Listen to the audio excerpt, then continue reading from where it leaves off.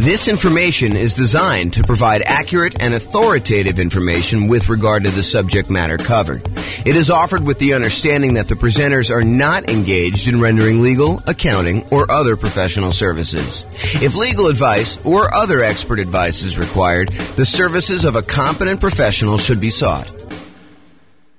Welcome to the Kenosha Real Estate Investing and Real Estate Financial Planning Podcast.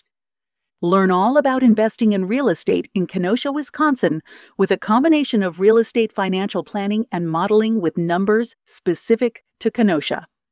Plus, syndicated, more generalized recordings of live and pre-recorded real estate investing classes. Not all of them specific to Kenosha. Be sure to stay tuned after the podcast for a message from our sponsors. Well, good morning and welcome, everyone. I am your host, James Orr, and this is a new class in a new series that we're doing on the risks of investing in real estate, the dangers, warning, be careful, all that sort of stuff. So really what we're talking about today is we're going to start with looking at the insurable risks when investing in real estate, the things that we can actually get a third party to take on liability on our behalf in exchange for a little bit of money. And we'll cover some of the other risks we have with real estate in some other classes in this series. But today we're primarily focused in on those insurable risks that we've got. So here's a quote. This is George S. Patton, the famous, I guess he was a general in, I believe it was World War, I don't know if that was 1 or 2. Anyway, he was a famous general. And so here's the quote. It says, "The time to take counsel of your fears is before you make an important battle decision. That's the time to listen to every fear you can imagine. When you have collected all the facts and fears and made your decision, turn off all your fears and go ahead." So what I think he's talking about here is, hey, before we go and make a decision in life, real estate investing decision or whatever it is important for us to evaluate all the different things that we are afraid of, all the different fears we have, all the things that can go wrong, all the dangers, all the risks, all the things that could go not our way, that could cause us to lose our investment, could cause us to lose money, could cause us to not achieve our goals, our financial independence goals, or our net worth goals, or whatever it is. The time to evaluate all that is before we make an important decision, before we decide to move forward. That's the time to listen to the fear and to evaluate it all. And then once we've collected all that, then make your decision and turn off all the fears and go ahead. So what are your fears related to investing in real estate? And we're going to go over those in this series of classes.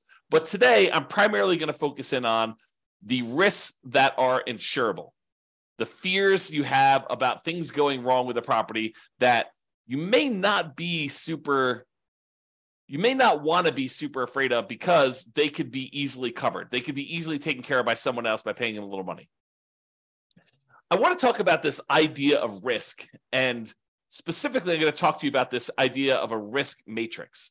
So if you imagine for a minute that there are things that can happen in life that happen super frequently, like, you are much more likely to see this, like an issue going on with the tenant paying late. I mean, I think that's a relatively likely sort of thing, right? The tenant paying late. And honestly, the tenant paying late on a severity scale, yeah, it's not ideal, but as long as we have proper reserves, it's really not that severe.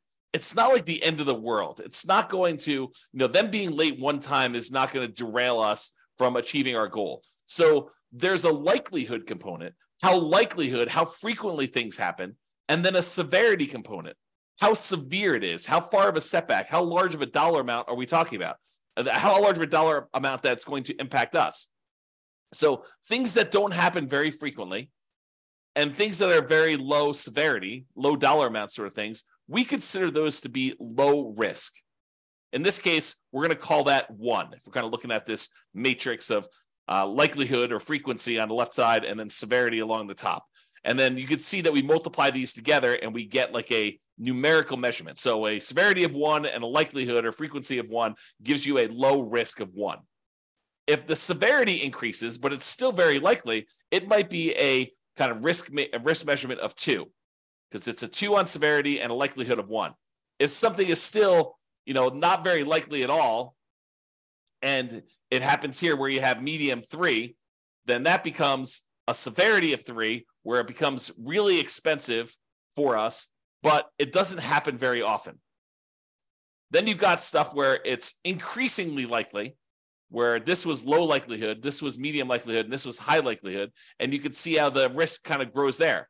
Really, the danger zone, the highest risk for us, are things that are very likely to happen and very severe when they do. That's risk number 9 here.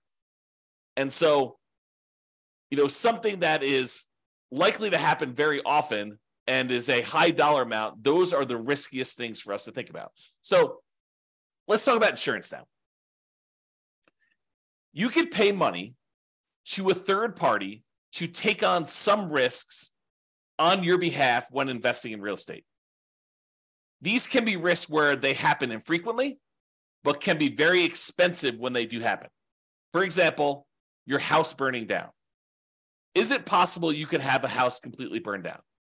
Yes, absolutely 100%. Is it really expensive if you have an entire house burned to the ground? Not just like a small kitchen fire or something like that, but where the whole house burns to the ground and it's a pile of ashes and rubble at the very end. Yeah, it's really expensive to do that. And what if you owed, 80% of what the property was worth when that happened?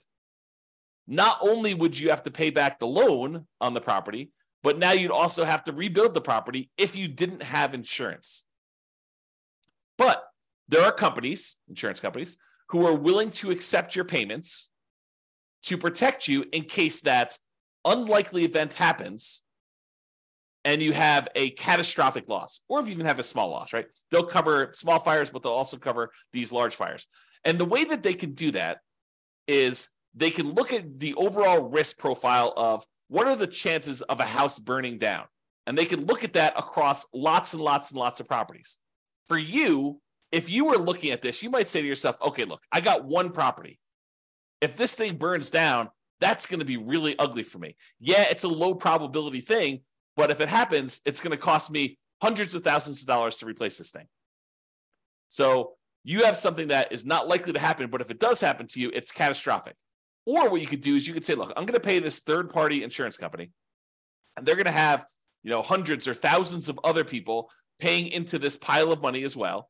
They're going to take off some profit for running the business of the insurance business, to pay the salespeople in order to sell the insurance, to pay people to kind of manage and oversee the administration of the insurance policies, and then to pay, people to process claims and to, in some cases, fight claims if they think that there's fraud going on or questionable activities. So they're going to have all those operating costs that they're going to take out of there. But then they have a pool of money where if one of the hundreds or thousands of people that they're collecting money from have a fire, some infrequent events, they can take that big pool of money that everyone is paying into, and they could actually pay to have that property replaced.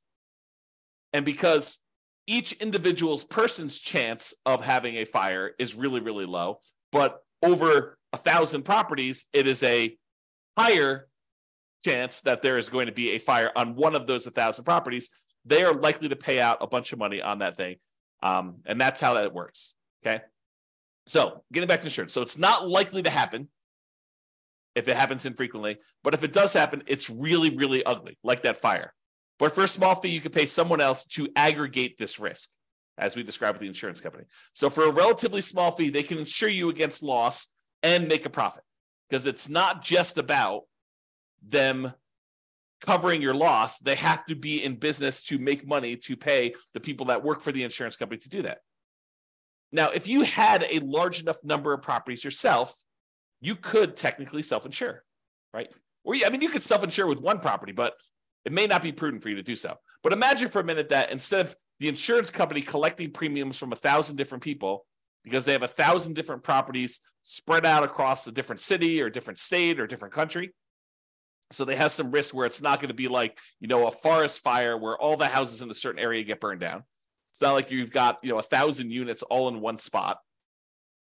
But if you had all your properties geographically diversified, you could choose, instead of paying the premium on 1,000 different properties to insurance company, you can say, look, the economics now say that for 1,000 different properties I have, I could take the money that I would have paid otherwise to this insurance company. I could set it aside so that when I do have a fire on one of my 1,000 properties, I will have money set aside to be able to do to protect myself and to rebuild the property in case there is a fire. So you could self-insure. Now, I'm ignoring for a moment here that if you get a loan on the property, the lender is going to require that you provide proof of third-party insurance. In most cases, they will not allow you to self-insure. And I'm ignoring that fact. But if you have all these properties free and clear, if you have 1,000 properties free and clear, you could choose to self-insure. You could choose to be the one that sets aside all the money that you would have otherwise been paying for a premium, and then use that when you have fires in your properties or other events. I mean, we're using fire as an example here. Okay.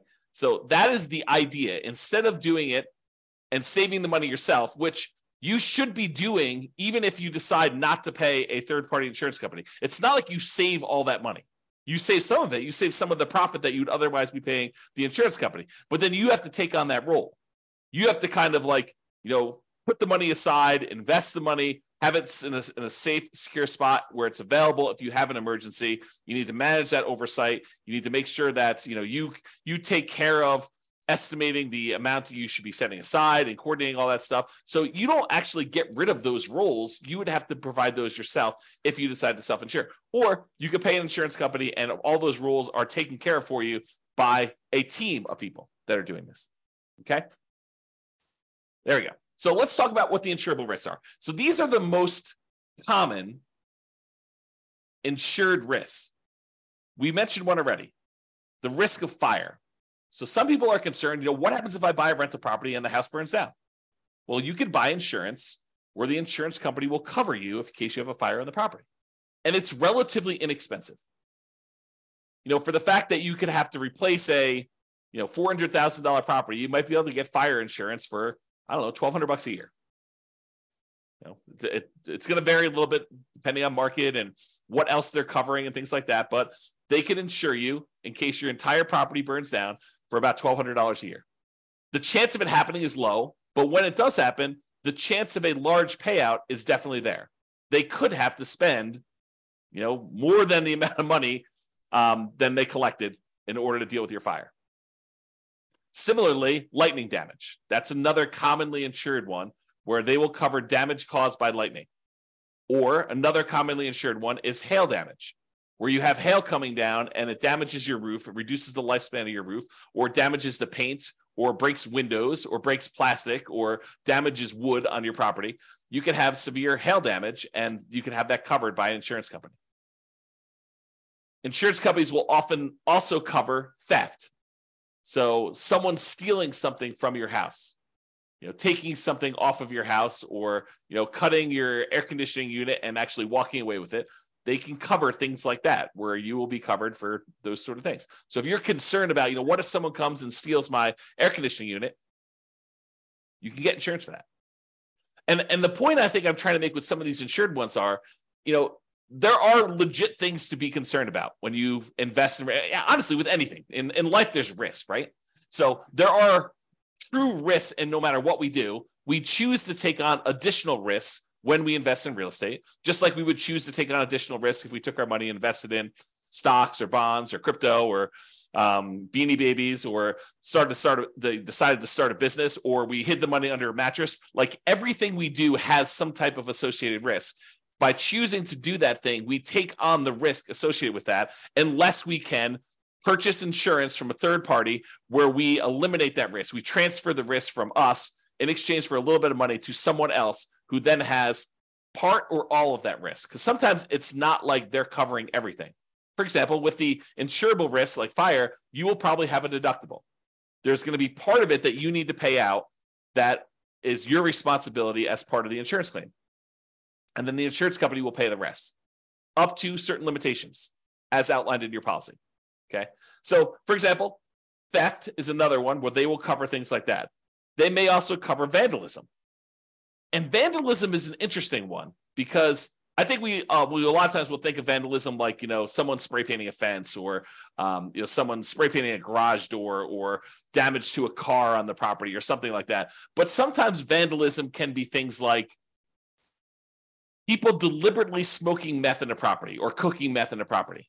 I think depending on how the policy reads, and you'll want to definitely talk to your insurance agent to understand what is covered and what is not covered, but that may be considered an act of vandalism. Okay, so realize that may be a weird one for you, but it could be something that's covered. Personal injury. What if someone gets injured on your property? You hear a lot about this in like asset protection classes where we talk about protecting yourself when you acquire these properties, protecting yourself and protecting the other properties you own from being taken in case somebody gets injured on the property or you injure somebody driving around town or doing something else.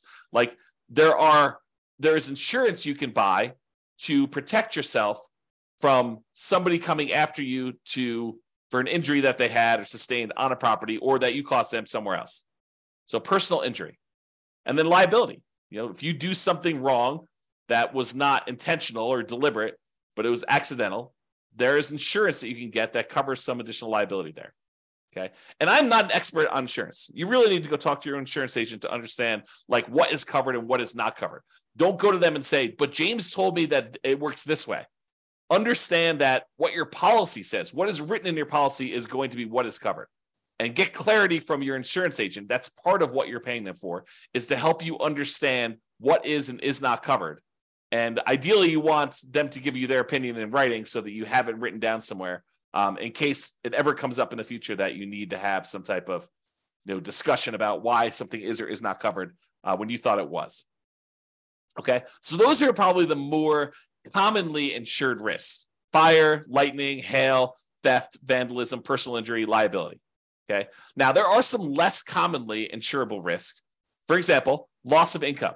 Something happens to your property, like a fire, and now you no longer have rent coming in while you're waiting 6 months for the insurance company to get the adjuster out there to get approved, for the money to be actually sent to you, for you to line up all the contractors and get all the work done. And, you have, 1 month of demo to take down the stuff that was burned and left there. And then it takes you another couple months to get everything else done in order to get it built out. And then by the time, 2 months later, it might be 6 months or a year by the time you get your property back working. And guess what? You have a mortgage payment that is due every month, even though the property is burned down. So potentially problematic. So you can get insurance that covers loss of income, where you're unable to collect on the property because the condition of the property is there. You can get the insurance company to actually give you money as part of the policy. I mean, you're paying for this insurance. It's not free. You pay them money so that if you have loss of income on the property where you're unable to collect income on it, then they can actually pay you so that you can then use that money to pay your insurance company, your mortgage company, taxes, insurance, like all that stuff.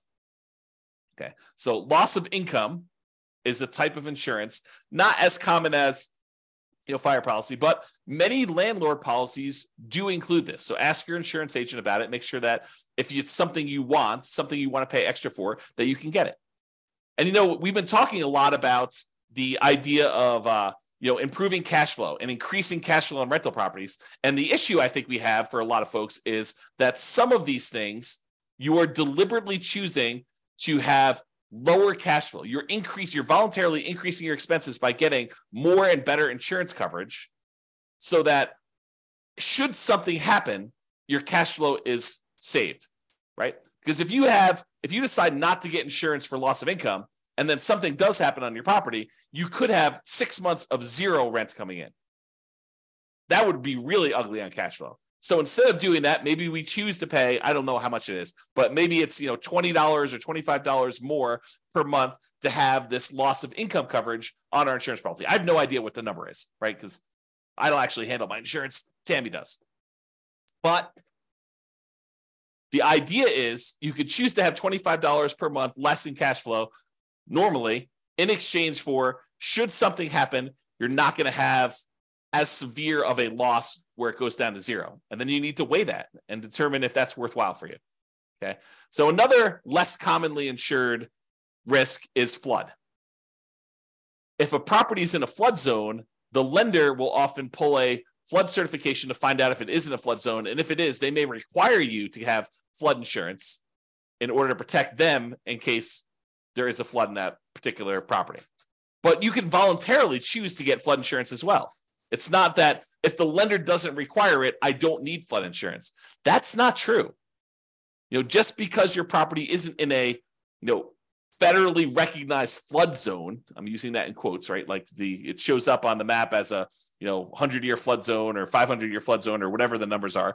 Again, talk to your lender if you need to understand the details, because I just understand the general idea. But if you were in a flood zone, the lender may require it, but it doesn't necessarily mean just because you're not in the flood zone that you can't have flooding. There are times when unexpected things happen and you could have flooding in a different area. And flooding is not always defined in a way that you might think. It could be water running horizontally in some form or another. So, imagine you have something happen to a house next door and, it over time kind of like has this major problem. And then there's a massive release of water from that thing, like a pool or something. And then that pool actually floods into your yard and there's horizontally moving water.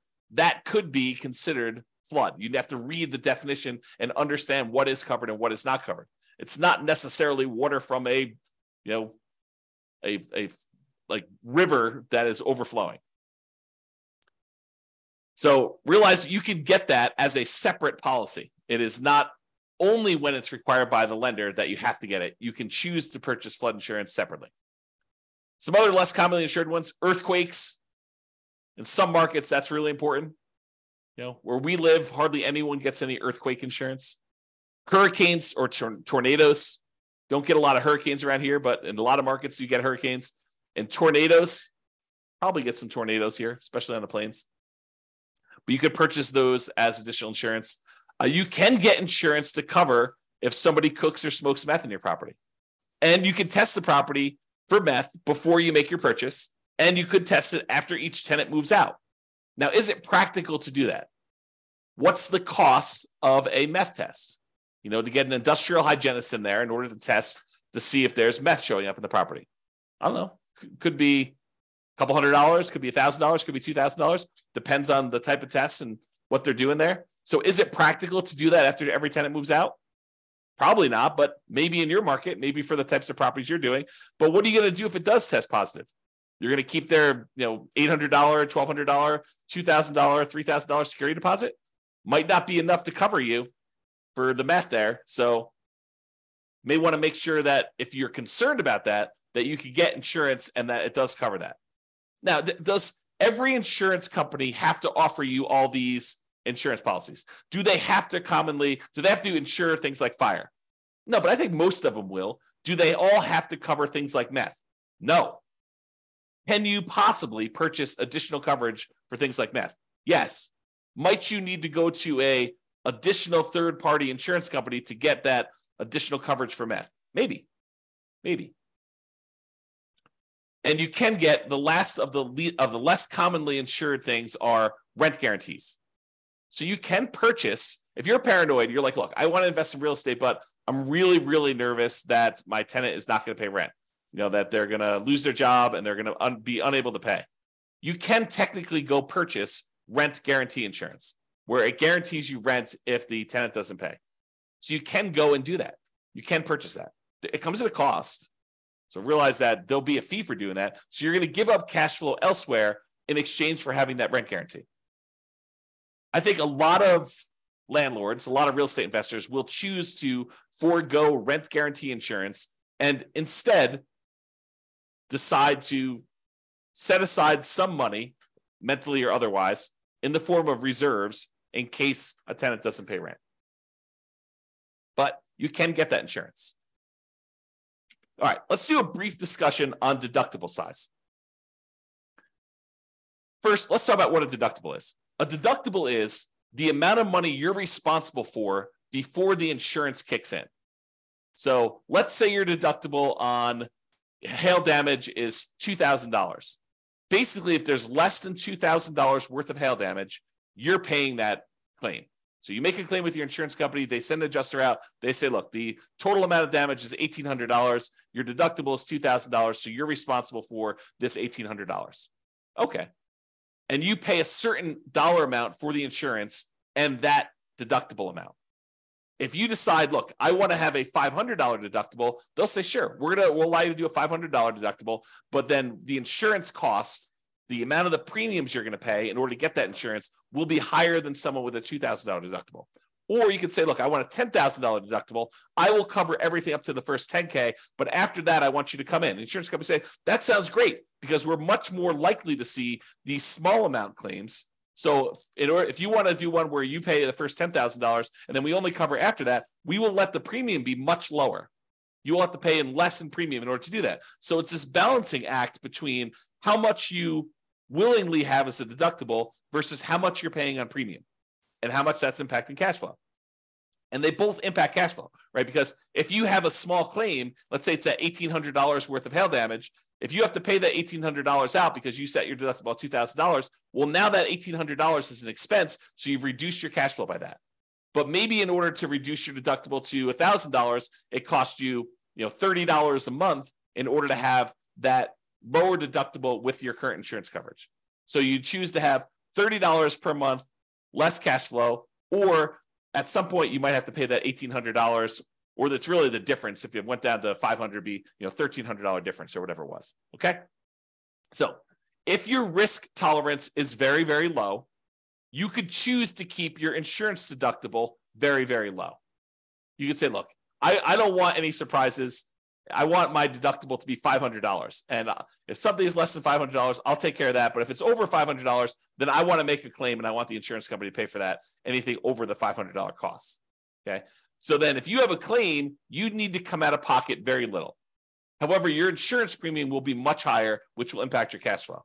And if you're making lots of claims, you will have higher premiums and may not have as many choices for insurance companies if they opt not to renew you or decline you for coverage because of the number of claims and the types of claims you're making, right? The insurance company is in the business of making money. And if they find out that you as a person are making a lot more claims than the other people that they're selling policies for, they may choose to say, okay, we're just choosing not to renew you. We're going to not give you coverage anymore because you are a statistical anomaly. We lose money on you. And I think they expect to, have payouts over the aggregate. But if they look at you and they're like, hey, look, this person made 3 times as many claims on one house as the average number of people in our rest of our pool of people, they may choose to say, we just don't want to insure you anymore because we don't want to have that exposure. Okay. So if you're making lots of claims, a lot of times the insurance company says, okay, we're going to charge you higher premiums. And maybe they even say, we're not going to insure you at all anymore. Go find insurance somewhere else. Okay. Now, my personal preference, and you can do whatever you want, my personal preference is to partially self-insure by having a much higher deductible, lower insurance premiums, and paying for the smaller claims out of pocket. So my preference is I want to have higher deductibles. If a little thing comes up, I'm not going to make a claim to the insurance company. I think of insurance as more of a catastrophic. If major stuff happens, then I want them to come in and I want them to pay for stuff. I'm not going to usually make a claim. Like if we had a hail damage one for $1,800 and my deductible is $1,500, I am not making a claim for them to pay $300. I don't want to have that as a claim on there. I'm just going to cover it. And my general rule of thumb is I want to see the amount the insurance company, 2 or 3 times the deductible amount. So if it's $3,000 worth of hail damage and my deductible is $1,500, then maybe I'm making a claim. More likely I want to see it even higher than that. I want to see the total amount of damage is $4,500 and my claim is my deductible is $1,500. And that's sort of like the 2 to 3 times the deductible amount. And there are lots of exceptions to this rule, right? I think, it doesn't have to be 2 to 3 times if we're talking, I guess it would be that with the deductible size, but, are we talking like, $50,000 size? Maybe I do choose to do it when it's not 2 times in. So there are lots of exceptions. So be prepared if you do that to pay 2 or 3 times your deductible amount for repairs. So you shouldn't be thinking to yourself, okay, well, as long as I have $1,500 set aside for my deductible, then I'm good to go. There's some people that think, the amount that they should have in reserves is related to the size of the deductible on the property. I don't think that's true because these are not the only risks you have. Insurable risks are just one of the risks we have when we buy rental properties, which we'll cover in future classes. Okay, so that's it. That's the discussion on insurable risks when investing in real estate. So in conclusion, life has risk. We have risks we face every day. Getting up, driving in the car, going on the subway, walking around, eating certain foods, being in relationships with other humans. Like there are risks in everything that we do. When you choose to invest in real estate, you choose to take on additional risks. Just like if you chose to skydive or you chose to invest in stocks or you chose to invest in bonds, those all have additional risks associated with that particular activity or investing type. Okay. You can shift the risk from yourself to someone else by paying a premium.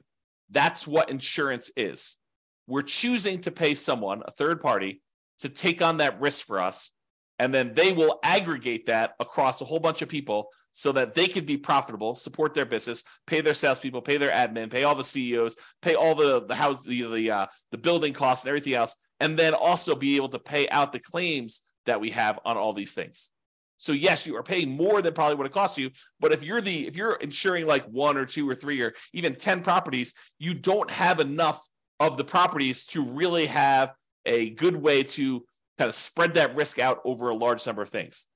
Okay. And if you really are going to self-insure, you should study this and understand what number becomes the number you should have to kind of be able to make a reasonable self-insurance play. All right. So that's it for conclusion. Have a great day, everybody. I will talk to you all tomorrow. Bye-bye for now. With home prices up, mortgage interest rates up, and rents up, but not quite enough to counteract the higher prices and interest rates, cash flow on rental properties in Kenosha is harder than ever. Book a call with the Real Estate Financial Planner to apply our proprietary 88 strategies to improve cash flow on your rentals. See the show notes for a link to schedule your call and improve your cash flow today. If you're a real estate agent, lender, or professional in Kenosha that wants to help our real estate investor listeners, consider reaching out to learn about collaboration opportunities with this podcast. We'd love to add more value to our listeners by having you assist our investors buy, sell, and finance their real estate investments. See the show notes to schedule a call to discuss collaboration opportunities.